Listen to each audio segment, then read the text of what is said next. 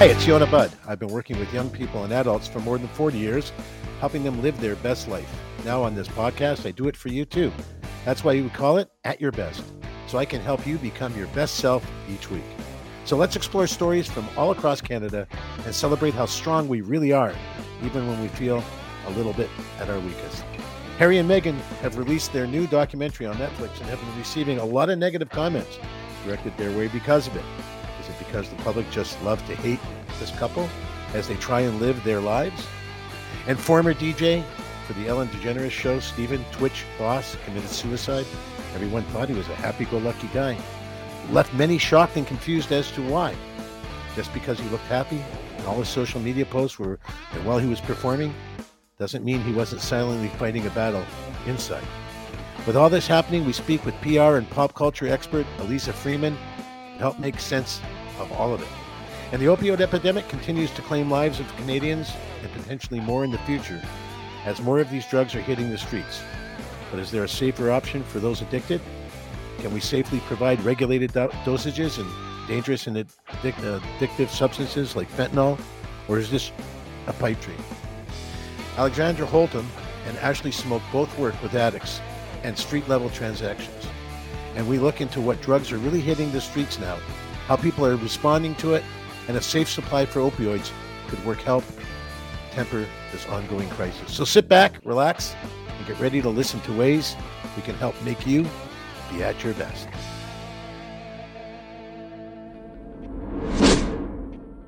That it is time that we stepped up, because if you look at the problem of community safety that we're facing right now on the transit system, on the streets, and some of the incidents we've seen, a great number of them are related to mental health issues. Tory says And welcome to the show. We were just listening to Mayor John Tory, the mayor of Metro Toronto, and talking about the issue as it relates to mental health and crime. We have issues there here in Toronto with our transit system and safety on the transit system. It all seems to come down to mental health and addiction and access to drugs. And that's kind of where we're at this evening. And we are listening to At Your Best, as you know, and we're trying to find stories that depict people at their best, and then some maybe not at their best. And I think what we're talking about tonight really is people trying to survive, trying to get through, trying to make it, to the next day without harming themselves, harming someone else, and just trying to stay out of harm's way, if you will. That's maybe where the term harm reduction came from.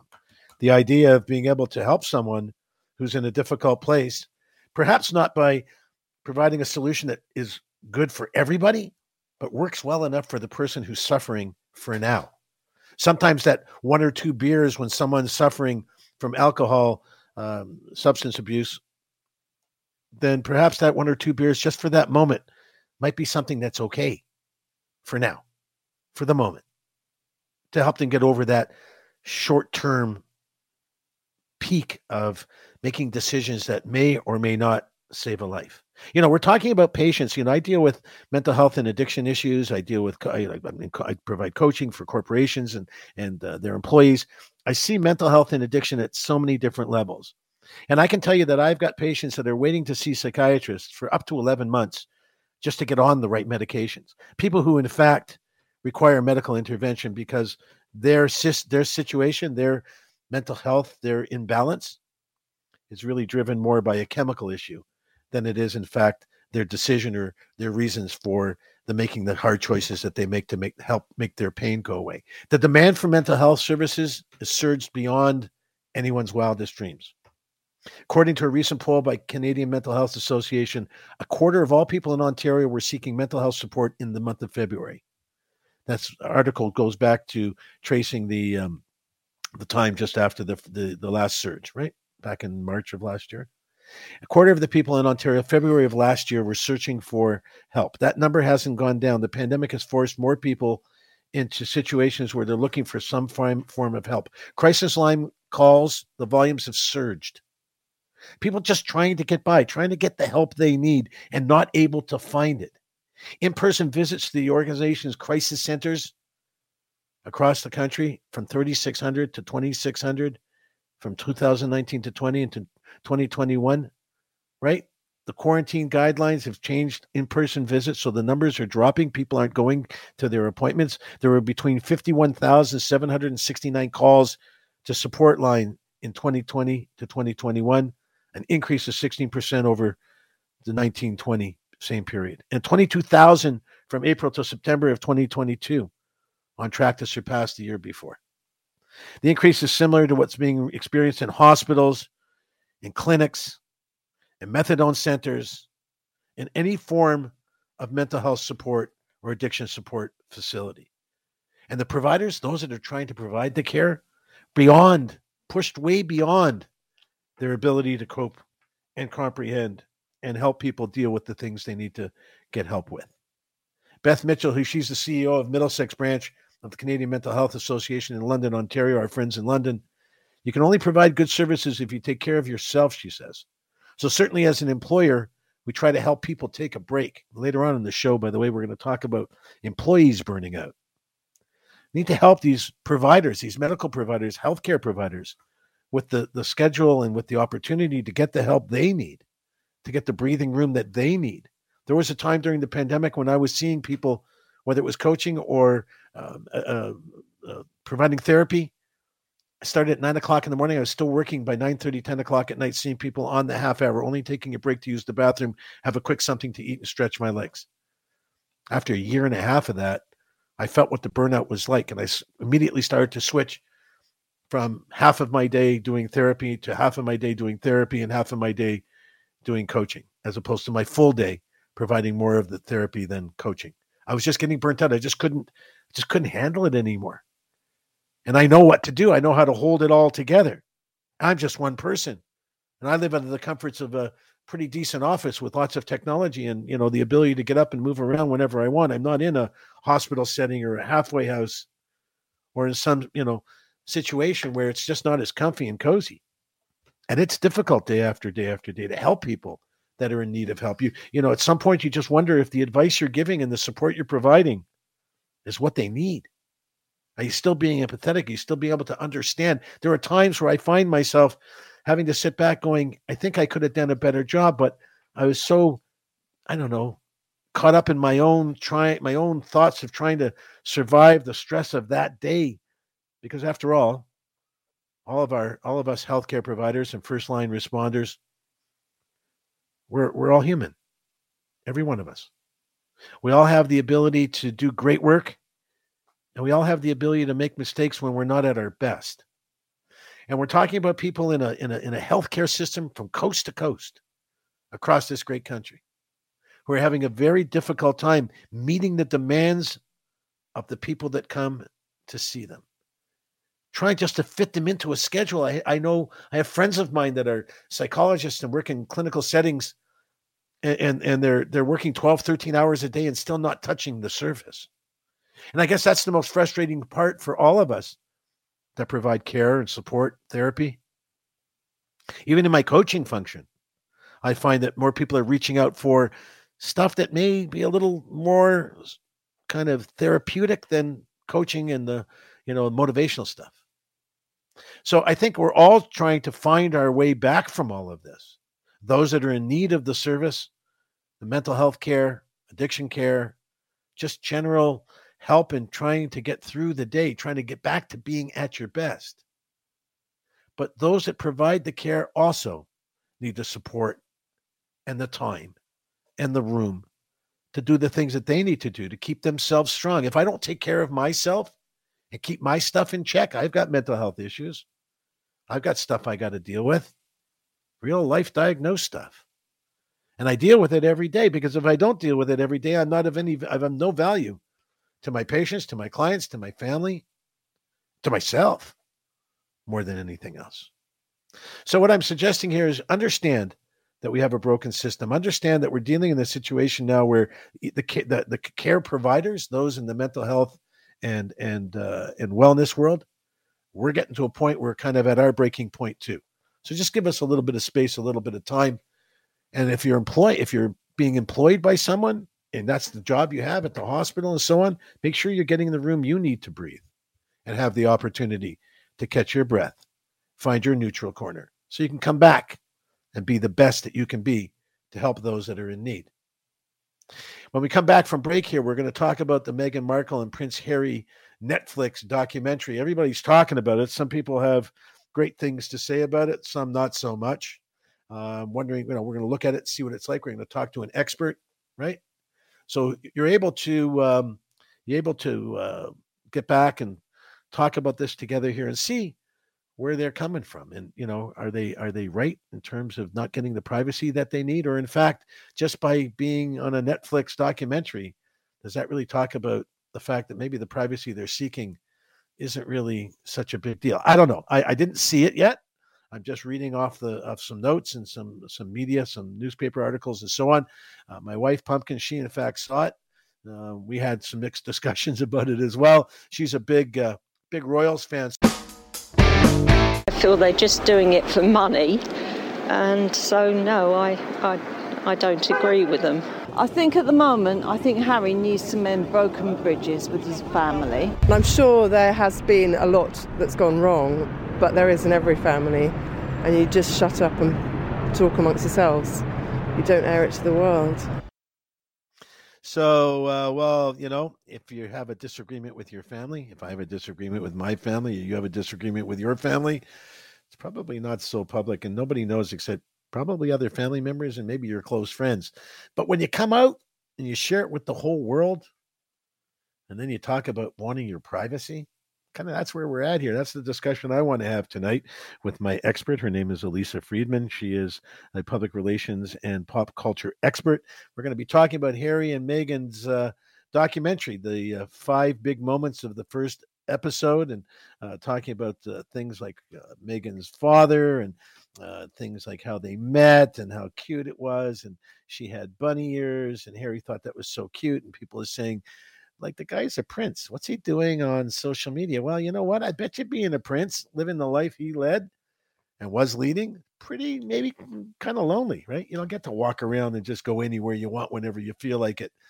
And they were so, cute together that they just, fell in love and then began their courtship. And all along, though, they'd have to know, she'd certainly have to know, he certainly knew that being part of a royal family meant that this private little cutesy thing was going to get out there pretty soon, and everyone was going to be talking about it. And now that they are, we don't know if it's a good thing or a bad thing, but we're going to ask Elissa Freeman. Hi, Elissa. How are you? I am fine. How are you doing? We're doing great. Thank you so much for joining us this evening. This I got to tell you, I'm not really a big fan of, family stories, royal family stories, wealthy family stories, Trump family stories, family stories. I mean, maybe that's because I got a little sensitivity with my own family stories, but maybe that's for you and I another night. But right now, getting to this documentary. So if you're looking for privacy, is this the first thing you want to do, is make a documentary and put it on Netflix?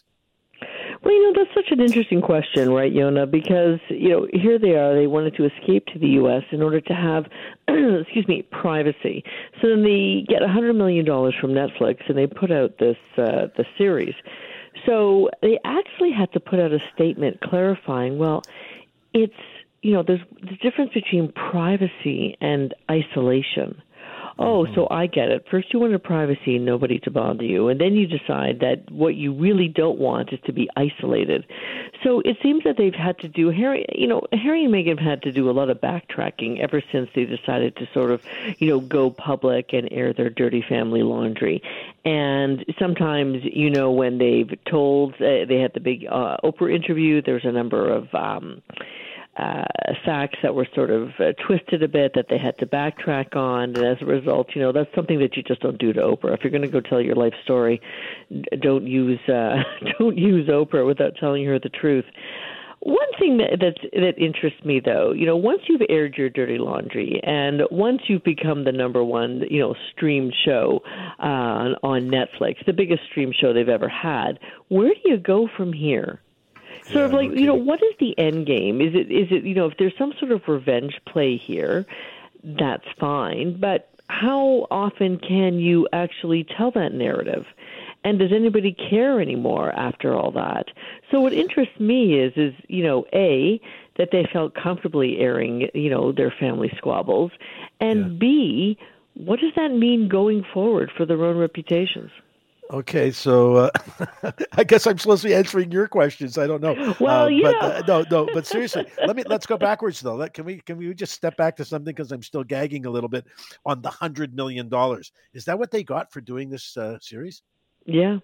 So if okay. So hang on, anybody, go ahead. Elissa, listen, you're my new best friend. Listen to me. If I had $100 million, I don't know about you. I don't know what kind of lifestyle you had, but if I had $100 million, does there have to be another one? Well, it's interesting, because when Netflix or any network gives you $100 million, you better come with the goods. Yeah, no, exactly. And I think that at some point they did come with the goods in the last few episodes that came out. And I was just reading the most recent reviews. Rotten Tomatoes gives this a 44%. So there you go. But which is a pretty low score. And exactly. then the other thing too is, if their intent is to destroy the monarchy, I think that the monarchy has suffered much worse over the hundreds of years that it's existed. Do I agree with everything about the monarchy? No, I don't. But I think that if you're going to get $100 million, you're going to make your one play. You have one shot to do it. Yeah. What do you do next? And really, what does this actually say about your relationship? I mean, is there any sort of sense of reparations that could actually happen between Harry and his family? Yeah. Do you think that, after all that he has been through together with his family, that this is the way he wants it to go for the rest of his life? I don't think so. I think that these are just sort of instant gratification moments for them. Yeah. Yeah, I don't think so. I don't know either one of them. I can't really opine on someone I have not even had a conversation with. But one would think that they get to share their story. They get to make $100 million. She is an actress at heart. Does love to be in front of the camera by nature. Harry, maybe not so much. And I gotta listen. I got a huge family, and there's times where we're all not talking to each other, and I certainly have sleepless nights. And I'm not dealing with a monarchy here. I mean, he's got at the end of the night, like when he's all alone, there's got to be something eating away at him inside, and just it not feeling right, even though maybe he's feeling vindicated, whatever. But at some point, it just must be uncomfortable, wouldn't you think? I would think so. And I think what's interesting is that when I read these articles or I read these Instagram posts, I'm most interested in the comments. What is public perception about all of this? And it seems to be split about, I would say, 70-30. 70% is, what, we really don't care. There's no reason for you to tell this story, and that's fine. Please go away. And the other 30% sort of heralds them and looks up to them and says, it's about time you expose what the monarchy is all about. Really? Is that what the monarchy is all about? I don't think so. And I don't think that Harry and Meghan are going to define that in the eyes of the public.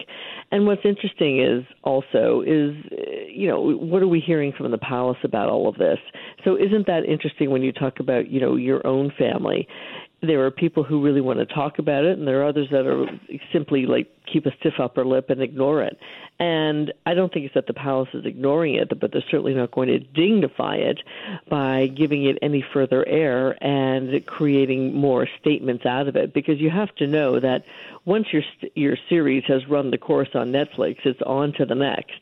So then what? So why should the palace actually dignify anything with a response? So it really does sort of highlight different family dynamics between, sort of like the Hatfields and the McCoys, isn't it? Exactly. You have the half of the family who really wants to, blow things up, and the other half of the family says, do what you need to do, but we're still going to carry on. We were in a conversation with Elissa Freeman, and Elissa and I have been talking about the Harry and Meghan documentary on Netflix. Elissa, thank you so much. Welcome back. One last question before we get maybe to the Twitch story here. The behavior that we see with Harry and Meghan, you kind of mentioned it a little bit ago, in terms of straining the relationship between the royals and him and Meghan. Can you walk back from that, you think? I mean, I guess that would have to kind of be a public thing, wouldn't you think, at this point? Oh my goodness, I don't know how you walk back from it. And if so, yes, I think it would have to be very, very public because everybody's so interested, right?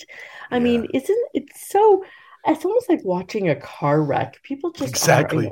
up on every story, every Yeah. movement, all the sentences, all the phrasing that, they're using and they're parsing it and what does it really mean? And it's so interesting how we look at other people's lives when maybe ours are not so exciting and, take real stock into, these two people who we have absolutely no connection with other than what we sort of see and hear on in the media. I think if there was to be reconciliation, knowing these two, I think it would be another Netflix series, if you ask me.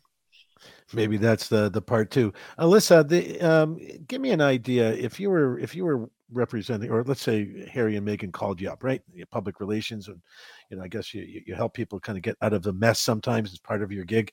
What advice would you give them? Their feet are in the mud, maybe, perhaps, maybe not. Depends on who you're talking to. What advice would you give them on a going forward strategy? The first advice I would give is stop paying attention to so many, like to all the comments and stop reading your own reviews. I think that you can get a false sense of self when you choose what to read about yourself and what you choose to ignore. So, there's that. There's many politicians and prime ministers of this country who absolutely just don't even, I don't think many of them opened up a newspaper for fear, not for fear, but I mean, it can really set you in a mood once you read about whatever everybody else has to say. I Hmm. also would ask, what is their real objective with this? That's what I would Hmm. ask because it's really important to understand in order to guide a client what they want to achieve. Is it that they want to sort of shine up their reputation. They want to keep going on the same narrative track. They want to completely do a 180 and have a big reconciliation story. I think that you also have to understand what people's motives are and how Hmm. far they're willing to push their story. So some people really want to come out and make a big splash, but all they want to do is tell, half of the story. You can't do that. You really have to tell the whole story. Kind of like your day in court, right? Well, 100%. I mean, either you're going to do it or you're not. I mean, listen, in public relations, anytime you engage in a media relations campaign, there's 20% reason not to do it. Right. And sometimes that's just the part of you, being bold and being afraid of the fallout. So as long as you're prepared for the fallout and as long as you're prepared to know how to answer those questions and be consistent in your answers, and I think that consistency is the big thing that I would tell them. You can't just make up something because it's suitable at that time because it just sounds good and it's maybe very clickbaity and it gets you a few headlines. Because if you can't back it up at the end of the day, it all comes back at you. And what does that do? It ruins your credibility for anything that you might do going forward. Yeah, no kidding. And if they were looking for public sympathy, I'm not sure they got it. And if they did, you're bound to get, listen, if anytime you want somebody to vote or kind of provide an opinion on something they hear, especially, a family squabble or any kind of disagreement, there's going to be likers, there's going to be haters, right? So you gotta have thick skin, I think, to play that game, right? I want to pivot here a little bit, if I can, with you. If you're just joining us, I'm talking with Elissa Freeman. She's a public relations and pop culture expert, and we were just talking about the Meghan and Harry story. I want to spin here a little bit, if I can, here, move around. Stephen Twitch Boss, just to see him on air, to watch his work, to watch him be interviewed, see any of his YouTube stuff, the more candid stuff. Just a lovely young man. Just looked like the world, the world was his oyster. He had everything going for him. Became a big player in a big media program. And then takes his own life. People are remarkably shocked. Are you? Yes, I was. I mean, when I saw that headline come across as a news alert on my phone, it really stopped me. And I think it really hit people hard because here's sort of a pop cultural icon that many saw when he was first on So You Think You Can Dance. And what a talented man he was in that regard. And it's Mhm. also, he's 40 years old. He had his whole life ahead of him. And not only that, but he was aligned with Ellen DeGeneres. And that is a very, very popular platform on so many levels. So the fact that he was in our public consciousness, whether it was on Instagram, dancing with his wife, Alison Holker, whether it was being a judge on a show, whether it was DJing on Ellen, and then eventually becoming executive producer, his trajectory seemed high and bright. So when you hear about something like this, it really does give you pause and in some cases shakes you to the core. We hear stories. We've heard stories over the years about famous people, Robin Williams to name one. Famous comedians, actors, athletes. People that you would think are on top of their game. And it just brings to mind for me, I have a pretty extensive youth practice. I deal with youth in crisis, and I also coach youth that are exceptionally talented in certain areas. But the more, frankly, the kids that have the most going for them are the ones that when they get a B instead of an A are more likely to want to hurt themselves than the kids who constantly get C's and B's and whatever. It's not such a big deal. Is there potentially some fall here? Was there maybe something? I mean, you can speculate. Is something like this maybe fueled by a secret that might be coming out, or like how does someone just? I mean, I know what causes a person's mental health to deal with this, at least the best I can through treating them, but. In a famous person's life, the people that you watch and follow and study, what has to happen inside, do you think, for the trigger to flip like this? Well, I think that something like this just doesn't happen. I think that something like this has always been there. And I think with many people, especially when you talk about it in your own practice with high achieving kids, I think there's something called masking, where you put, which is a term obviously you well know, which where you put on that happy face where you need to be, and you're always trying to please people at the right time. But when you get alone with your own thoughts, you're really not that happy. So I think that a lot of kids these days do this because we as parents have, especially this generation, put them in every program known to mankind so that they can, have every experience that they could possibly have. But maybe, we set people up for failure. Maybe when we think that the bar is really high and you always have to leap over it, that's a hard thing to maintain. I mean, a lifetime in a career, or just life, has hills and valleys. Nobody's life is always on this, star-bound trajectory. And I think it's the ability to deal with those ups and downs is what keeps us healthy. So when you do run into situations that don't treat you the way you think that they should turn out, you still put on that happy face, but you're not doing really anything to deal with the turmoil that's going on inside you. And I have to speculate that that's probably what happened to Twitch. He had reached a bit of a pinnacle as an executive producer of a huge. Where do you go? Where do you go from there? Yeah, and then where do you go? And I think that there always is somewhere to go, but having to always feed into the public spotlight and feed into the perception that people have of you, that's a tough gig to have 24 hours, 7 days a week. I'm talking to Elissa Freeman, and we're talking about the Twitch story. We were talking about Meghan and Harry. Thank you so much. I really appreciate you joining me tonight. We'd love to have you come back for stories that we think your expertise will make a little bit easier for people to understand what's going on, and certainly made it easier for me. So I certainly appreciate it. All the employee well-being metrics were off the charts. Reductions in stress. 2/3 had a reduction in burnout. Better what's called positive affect, their emotions. Much better work-life balance. Less conflict between work and family. Less fatigue. Exercising longer. Fewer sleep problems. Better life satisfaction. So pretty much everything we measured, we had more than 60 variables we were looking at in this study. Things went really well. That's Juliet Shore, a professor of sociology at Boston University, who was a researcher on the global study on a 4-day work week. Shore said that in almost all scenarios, employee burnout greatly reduced and quality of life increased without a drop in productivity. Can you do as much in 4 days as you do in 5? I certainly think so if you're well organized. That's what we want to hear from you tonight. Give us a call, give us a text, 877-399-9898.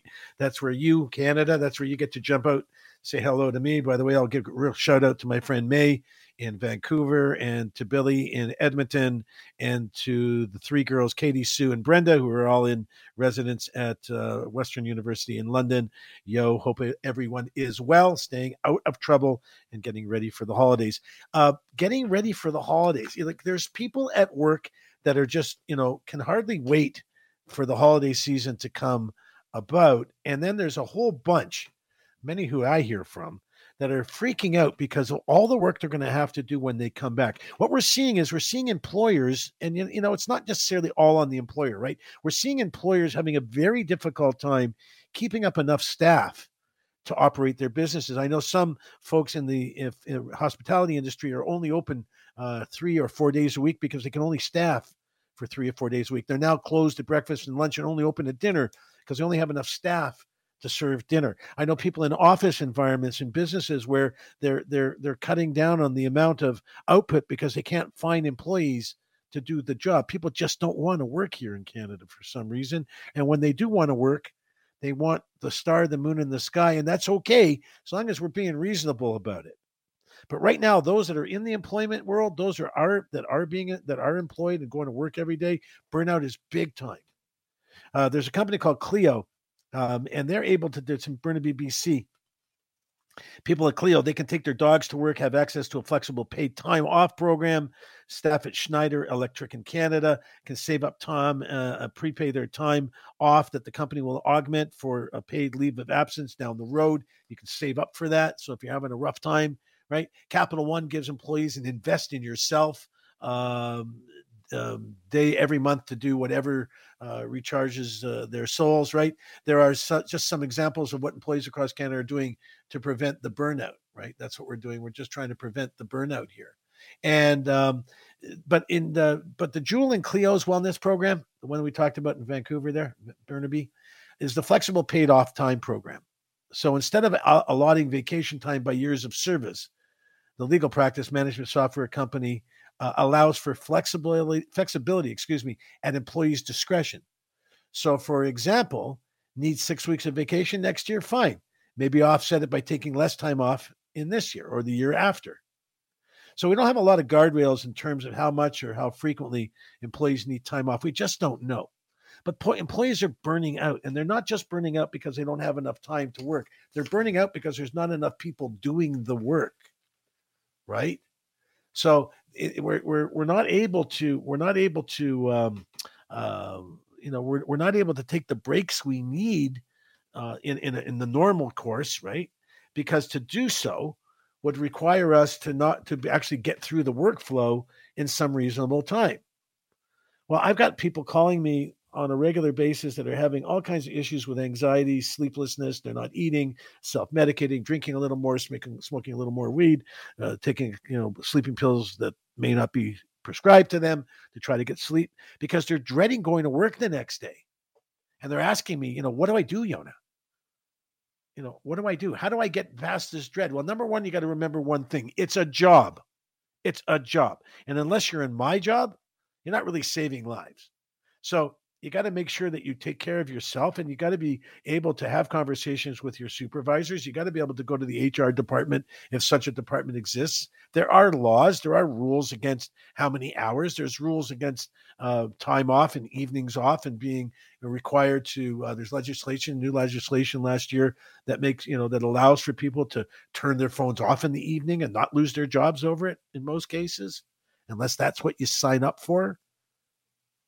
And you got to remember, when you take on new things, you take on new jobs, new functions, new opportunity for growth. Because what happens when there's not enough people on the job, employers, when they're smart and they're using their heads, they try to help people find the energy and the motivation to do the job of two when it's only one. So one way to do that is, number one, give them more money, give them time off, all that kind of stuff, but a better title.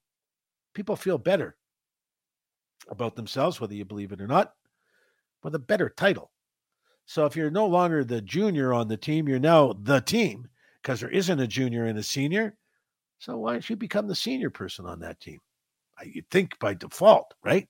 So the ability for employers to recognize what it takes for an employee to deal with their day-to-day stuff, that's the trick. That's the key. All kinds of companies have people and culture people, HR people, experts that are help employees get comfortable and deal with issues of, financial issues and time off and bereavement time and all that stuff. But we're not doing a great job right now. I mean, hopefully it's going to get better and better as time goes on. We're not doing a great job of this mental health burnout time. And we're talking about people who are sick. I coach for one company, got 250 employees, and over a 2.5-month period, 6 of their key 15 were in rotating days off because the pressure was so great. And they were just constantly, one got COVID and never got really over it because before they got a chance to really rest, they were back at work or they were working while sick. Like working while sick, come on, give me a break, guys. Not a good thing to do. If you're sick, you're sick. Unplug your phone, turn off your computer. If you're sick enough to work, you're sick enough to work. I get it. You're looking at me go, yeah, but you don't know my boss, Yona, and because, I'll lose my job or they'll write me up. Nah, there's laws against this kind of stuff, right? Especially these days. So many of us have a hard time getting out of bed in the morning. And harder when you go to work and they don't get you. They don't feel you, as they say. They don't understand what that physical and mental burnout feels like. And when your boss sees you sitting at your desk, not getting up for lunch, all the companies that I provide coaching and HR type services for, it's mandatory. It's mandatory that every employee get up from their desk for at least 30 to 45 minutes at lunch, whether they want to eat or not, and get away from their workstation, their desk or whatever. And if they're at home, they need to log off. And the IT department can tell if they're logging on or off. So you have to monitor it. You have to somewhat babysit them, for lack of better words. Supervise them is, I think, the term, to make sure that your workforce isn't burning out. If you were running a machine shop, it's my greatest analogy. If you're running a machine shop, you would make sure that the machines were running and well greased and oiled and functioning and all the spare parts in place and everything ready to go. So it could run and run and run and run and run. But even a machine you have to turn off once in a while to give it more oil, more grease, check the sprockets and all the different kinds of things. I don't know. You can tell I'm not a mechanical guy. Well, if you're a human-based organization, guess what? You got to check that they're well-oiled and that they're moving properly and that their heads are in the right place and that they're thinking clearly. And that they've got their head on straight and thinking about the things that and the safety issues, and that they're not tired and exhausted from not sleeping at night because of the pressure that they have from work. It's a thing, a real thing. And it puts you at risk as the employer. It puts the employee and all of their peers at risk when someone comes to work and they're not at their best. Sometimes just the ability to call in and say, hey, Bob, I'm just not having a great day. I'm going to take the morning off and come in a little bit later. And on the other end, you hear, hey, no problem, Yona. Take what time you need. We'll be in touch. If you need something from us, give us a call and let us know. We'll be okay without you. That's what they need to hear on the other end, my friends. That's what they need to hear. Now! Anybody lost looking to get found. Know it when they hear the champion sound. Works like a magnet on the people all around. Know it when they hear the champion sound. Anybody loving music up in your town. Know it when they hear the champion sound. Love it when they hear the champion sound. Need it when they hear the champion. Watch out. Take it on a wild dream, flow through the bloodstream, baby. It will make Yo. Welcome back to the show. Thank you for being with us tonight. This is the part of the show where we talk about strategy, skills, and things you can learn to just be at, to help you be at your best. We did goals the first night. Last 2 weeks ago, we did how to aim high last week. And today we're talking about how to make a plan. That's the big part of becoming a champion, a guy out, the greatest you of all time. That's what this show is all about. Want to hear from you. By the way, I want to put something out there. If you text us here at 877-399-9898 and tell me why you should be my guest on New Year's Eve. We're going to allow 2 people to be part of our show on New Year's Eve. We won't be doing a show next week because it's Christmas, but the week after we're doing a live show New Year's Eve, my buddy Leo and I, and we'd love to have you on our show. So send us a text message. Tell us why you should be on the show, how we can contact you, and we'll see if you make the cut. And if you can, you'll be on radio with me talking about how to be at your best. So you got to make a plan, and to get what you want out of life, right? If you want to be the best you can be the greatest you of all time, you got to have a plan, right? And the benefits of planning, very simple. Creating a plan seems like a bit of an inconvenience, right? But when you want to set out for a journey, you got to know how to get there. Some kind of GPS, right? Some kind of GPS that allows you to know if you're going in the right direction. How do you know, right? So here are 4 specific benefits of planning. If you're able to write them down, great. If not, just try to pay attention. We'll try not to give you too much to consume if you're driving around. But we do have this available on podcast, so you can hear it some other time if you want to write down all this information later on. So number 1, it's improving your productivity. When you know how to get from one place to another, you're less likely to suffer from paralysis, as they say, paralysis by analysis, planning too much, over planning, right? So you improve your productivity when you've got a plan. Number 2, it increases your focus so you know what you're aiming for, right? You have to have a target. Can't aim at something if there's no target.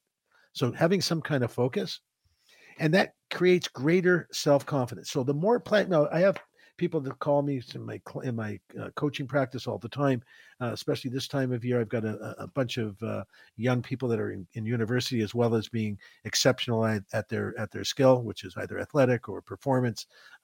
And they'll say to me, I just don't know how to get through exams and all. So we set a plan, a study plan, a recreation plan. And the better you go into something with the plan, the more understanding you have of what you're going to do and know that what you're going to do when you get there and how you're going to get there, the less chance there is of not feeling confident about what you're doing. So when you have a plan, and it helps you create your confidence, and it gives you more self-awareness. So when you begin to create a plan for your life, to become a Guyot, to become the greatest you of all time, to be at your best, you begin to create a plan that lets you understand yourself. It helps you uncover some of your passions, your priorities, helps you reflect on your true values. So it's very important to have a plan. It creates self-confidence, it creates self-awareness, and it just gives you an idea of where you're going to go and how you're going to get there. So along the way, you can check off, as you go through each of the stages, each of the gates, each of the goals that you're trying to accomplish, each of the things that are along your plan. Every time you check one of those off, it's a time to celebrate. That gives you more confidence. You get one after the other, and then you feel better about yourself. So it starts with writing down your plan. You got to write down your goal. So plan starts, this is my goal. I want to be at here and here and here by such and such a period of time. You write it down, right? And be specific. The who, the what, the where, the why. Be specific, not just generally. Generally, I want to be in a better job, making more money by the end of 2024. Okay, what kind of job? Doing what kind of work? Where? What firm? What companies? And the plan has to be measurable. You've got to know how you're making out, what the progress looks like. How else will you meet your needs or meet your goals if you don't know what they look like, how to measure them? And of course, when you're setting goals for yourself, they have to be achievable, measurable, achievable. You've got to know that you're setting goals for something that you can actually get to at some point. You can actually meet those goals. Very important. And they has to be relevant. The goals have to be relevant to what it is you're trying to do. So perhaps it's, I want to lose 30 pounds over the next 12 months to be the greatest you of all time. And if that's the case, make sure that your goal setting and your strategy and your plan is relevant to that success. If it has nothing to do with you reaching that goal of a certain weight, might be up, might be down, right? However, whatever that goal is, let's say it's losing 30 pounds like I want to do, then the goal has to be relevant to that ability to lose that weight. The last thing is it has to be time bound. The goals that you set for yourself have to have some time limits. So in the first month, I want to do this. Second month, I want to do that, right? I would say if the goal is significant enough, you're looking at probably a 6 to 12 month period in any real terms, right? So measure yourself month by month and see where you are, or in 2-week cycles or 1-week cycles. Measure yourself. Don't look at it daily. Look at it at the end of every week, or at the end of every 2 weeks, or at the end of every month, whatever makes sense. So the pros say that once you've decided on a goal, capture it with some form of written documentation, putting it down on paper, right? And then take that goal and create it that plan that you're creating, carve it into little pieces, carve it into little chunks, so you're able to achieve little bits at a time. Review your plan on a daily basis if you're concerned about staying on track. Don't review your success. Just make sure you're on the right track. So blueprint's no good if you don't stick with it, right? Next thing they talk about is being able to share your goal with somebody else. Because once you share your goal with somebody else, it makes it real. By doing that, you tell yourself that, I'm sharing this with somebody. It's no longer just something for me. It's something I'm doing, and I'm sharing it with my close friend, my buddy. Sometimes it's nice to have a workout buddy. If you're in a gym, for example, you can have a buddy in your success trail too. Someone who just, you can reach out to once in a while and say, hey, just want to let you know how I'm doing. Sort of letting someone close to you know that you decided you wanted to quit smoking. Not so that they can bug you all the time, but so that you have someone that's going to say, hey, man, you're doing great today. You haven't had a cigarette in 2 days? That's amazing. But if you keep it to yourself and nobody knows, it's hard for that to happen. It's hard for you to share the successes and sometimes get a bit of a support when you're not doing as well as you want to. So when you share your plan with a friend, having somebody to hold you somewhat accountable helps you stay motivated. And if you're ever tempted to give up, you can call them and say, I don't know, this is killing me. I'm on day 5. I really need to have a butt. Like I'm having a hard time here. And they're the ones, the close people in your life, those that love you, those that you lean on for support because you can trust them.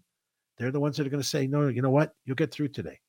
Today will be a better day. Tomorrow will be much easier. Just stick with it. You can do this. And by the way, let's get together tonight and go play racquetball, or go for a walk, or go for a hamburger, right? Help them distract themselves. Help people distract themselves from sometimes falling off their plan.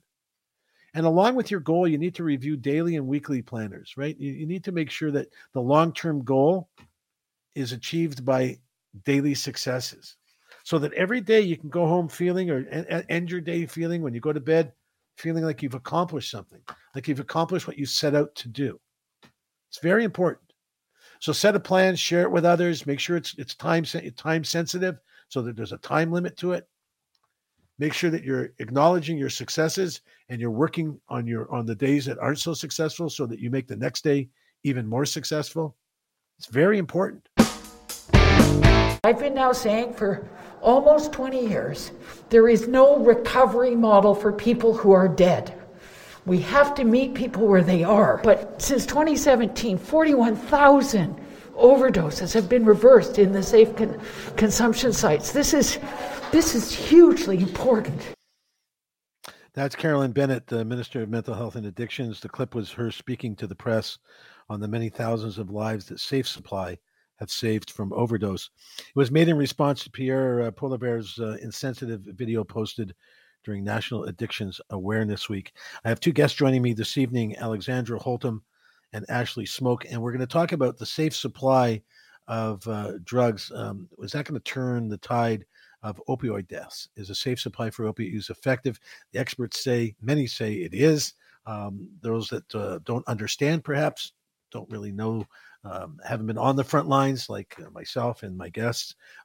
Whatever you can do, the harm reduction model, whatever we can do to save lives today is what we need to do.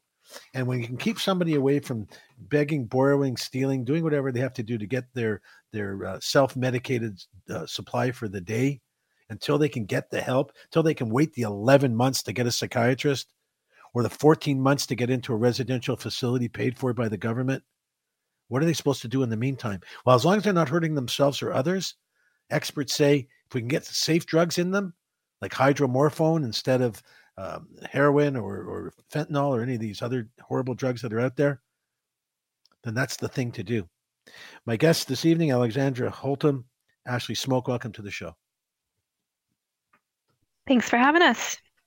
Thanks. Pleasure. So we'll play a little bit of forget what that game was. What was that game? The little video game we had in the old days, where the ball would go back and forth. So we'll take turns going back and forth between the two of you in having this conversation tonight. I've been an addiction counselor. I've been working with people in crisis for over 4 decades. This last 10 years has been certainly more grueling for me, just as an individual, to watch and see people slip through the cracks and end up dead or brain damaged or on life support. First question I have: what are the drugs that you find on the street?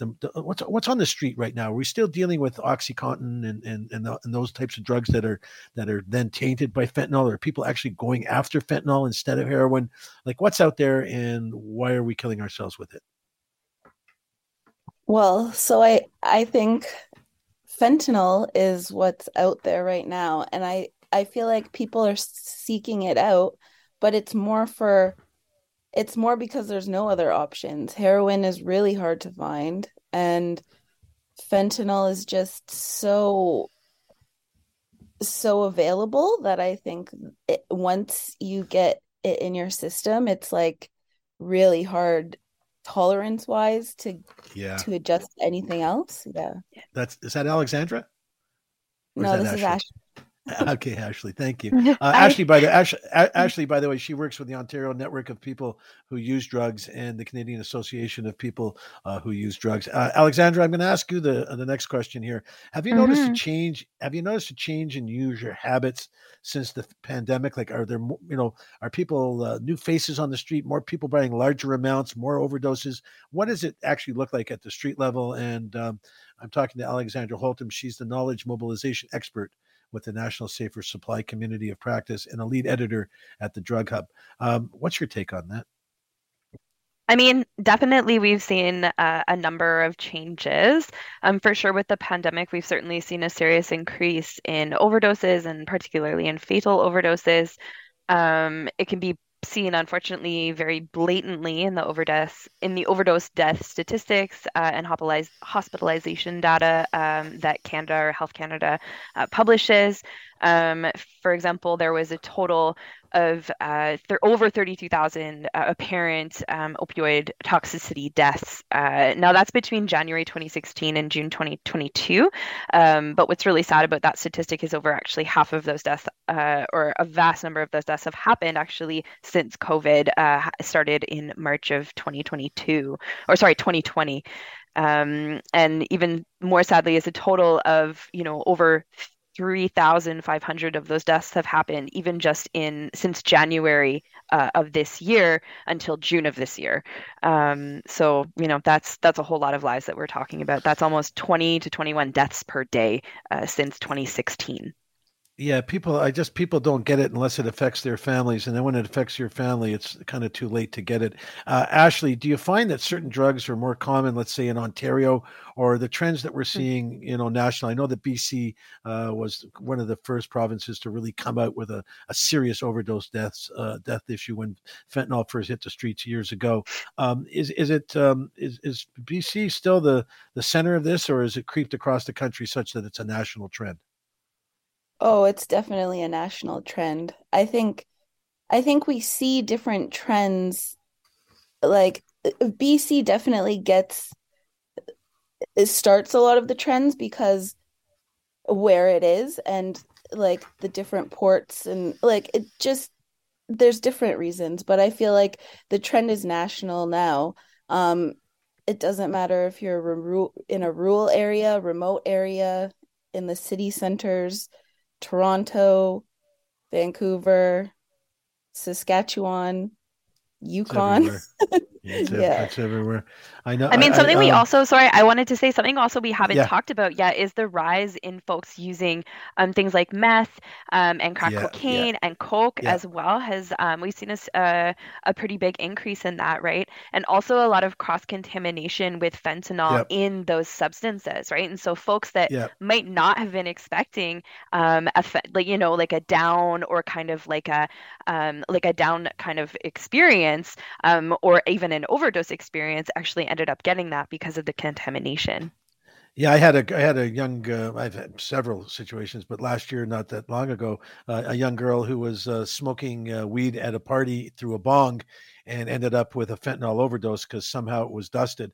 But yeah, I think that's a great thing to bring out here is that street drugs in general across the spectrum, cocaine, methamphetamine, ecstasy, if you can find any, MDMA, if you can find any of that stuff, if it's coming from somebody's basement and they're playing with fentanyl as they cut up other things or make and press pills that look like something else, it's going to cross-contaminate, exactly what Alexandra said. It's going to end up in the drugs you don't think Yes? Yeah, I just want to be careful though, because I think sometimes there have been some very sensationalized reports, that particularly in regards to cannabis, I think is one that I've often seen, kind of very kind of dramatized stories, stories where often maybe there was other. Alexandra, I deal with hundreds of people a month. I deal in therapy. I deal with people in crisis. I'm telling you that there is fentanyl laced everything out there. There's a report that was done here in Ontario not long ago by the Nurses Association, and they found that 87% of all street drugs contained cross-contamination of some form of fentanyl or otherwise. So I'm sure. Yeah, I'm just saying, I think cannabis is a bit of it's just something that I think there's definitely more research out there needed on some of those stories we see in the news. Actions that we see that have terrorized these people and our communities, they are the result of a failed experiment. This is a deliberate policy by woke Liberal and NDP governments to provide taxpayer-funded drugs, flood our streets with easy access to these poisons. Well, there you heard it. The clip was taken during a National Addictions Awareness Week last month. In the clip, Poilievre is sitting on the edge of a tent city in Vancouver while condemning the Safe Supply program and voices his belief that it's a failed woke program on the taxpayers' expense. I'm talking this evening to Alexandra Holtom and Ashley Smoke, and we're talking about the Safe Supply. Ashley, I want to turn to you for a minute. I guess the big issue, and we have politicians who are making ridiculous statements like that, it makes it very difficult to get the kind of steam behind opportunities and ideas such as a safe supply, a national safe supply. If I was to give you the key, so to speak, and said to you, here, you've got the key, you've got, whatever numbers of tens or hundreds of $1 million available through the government, how would you fix the current situation? Well, I think I would expand safer supply because in my experience, I'm someone on safer supply. And in my experience, I've had vast improvements in my health, in my social life, in my ability to make money, in all aspects of my life. And it's because safer supply doesn't just prescribe medication. It also provides healthcare and other things that aid your social determinants of health and actually impact the rest of your life and not just your drug use. So I think that is the biggest help or the biggest thing that we're going to have to help us to get out of this crisis. But I think we need options as well. I think safer supply is one option and the model we have is one option, but I think we can go past that if we had the ability. So if I can ask, and if I'm asking you a question that you're not comfortable with, just say, pass, and we're good with that. But since you are in a program, I assume in a program, does your program, so for example, your drug of choice was what? And your drug and the drug that they're providing you a safe supply of is the same drug or not? It's not the same. Okay. No. Go ahead. Yeah, go ahead. Please tell me. No, I was taking other opiates on the street, but safer supply, it was giving me something else. They give you hydromorphone right now in Ontario. Exactly. So, and I think that's great. Now, before we get to the whole hydromorph thing, and as it competes or compares to, let's say, methadone or Suboxone, because we can go there in a second. But are you getting are they providing you some kind of therapy as well, or someone to talk to, or someone to follow you as a caseworker, or is it just the safe supply? Are you getting a pretty rounded program, or are they just managing your daily medication? No. So I get a case manager, a counselor, court support.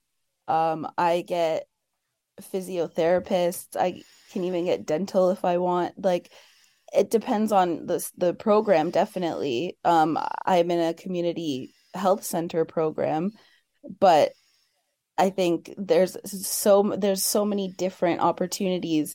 And once you have your foot in the door and you're getting care, it gives you the ability to then get referred to other care providers afterwards. So I think it's just even getting into programs that don't have all those extra supports gives you the ability to work on getting those supports in some way. So I think it's amazing, and I'm so proud of the work you're doing and the life you're trying to make, and I know how difficult it can be, and yeah, good for you is all I can say. I'm certainly behind you big time. No, in my opinion, like people don't understand. There's something called methadone, Suboxone. We treat the Canadians in Ontario especially, but Canadians, we treat thousands of people every day with a government supply of methadone to help them stay off of opioids. Cost the governments millions of dollars. People have to come in and get their meds on a daily basis, sometimes weekly if you earn up to that. Sometimes you get to see a doctor for a minute.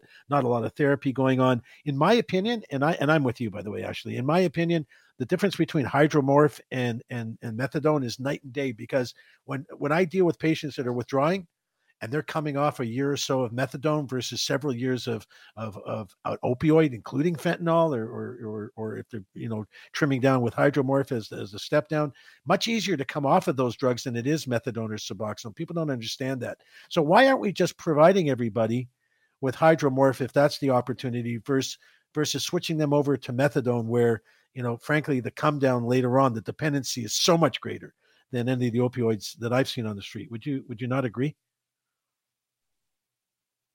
I would agree. However, I think with the strength of fentanyl and how strong it is and people's tolerances, I find a lot of people are on methadone, Cadian, and hydromorphone right now.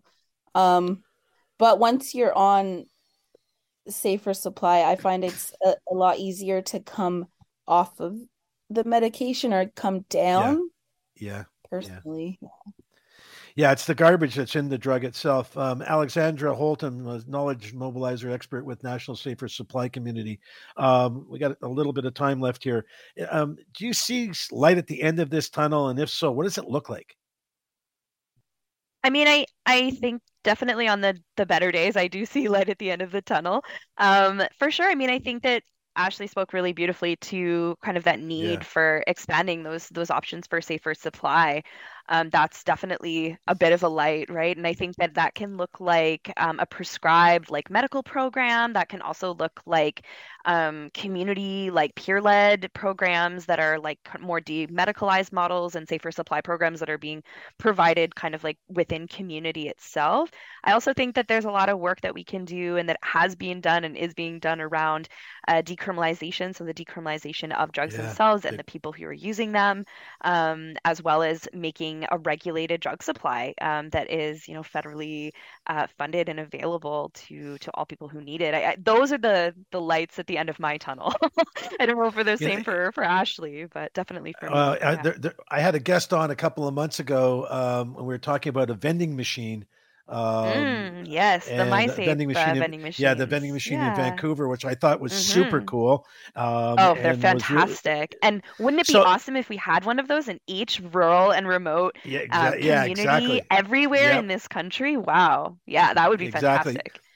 So yeah, I'd like to be able, if I won the 55 million, I'd be all over that tomorrow and I'd be sponsoring it. But since I haven't, with the government issues that we're faced with, both Ashley and Alexandra, we got time for one more answer here. But how are we going to get the people in government to understand that the people on the street or people that not necessarily on the street, people that are suffering with issues that require street medication for the time being to help them through the days, that they're not evil and they don't have horns and they're not out robbing and stealing and cheating from people, especially if we're providing a safe place for them, for folks to get the meds they need, whether they're prescribed otherwise. In this case, Ashley's medication, as far as I'm concerned, whether it's hydromorph or anything else, if it's prescribed by a doctor, she's in the right program, right? Ashley, I'm going to let you take us home. Last answer, got about a minute or so left. How do we turn the minds of politicians around so that everyone's not afraid? Got about a minute. I think we empower people who use drugs to tell their stories, and we give safe spaces so that people can share their experiences and feel safe doing so that politicians can hear us, so we can get in those spaces and have people help us get in the doors. And is there such a movement underway, do you think? The Ontario Network of People Who Use Drugs and the Canadian Association of People Who Use Drugs try really hard, and I think we're getting there. We're in with public health, at least, so we're starting. Okay, so let me tell you both something. You've got time on my show whenever you think you need it. Just let us know, let our producers know if we can provide a platform for you and anyone else that wants to speak their minds so the governments pay attention. I'm all for it, and I'm more than prepared to give up time on our show and make a big deal of it if we can. Loved having you both on. Wish we didn't have to talk about this. Ashley, all the power to you, man. I hope you keep going in the right direction. Alexandra, thank you so much for your time and sharing your thoughts.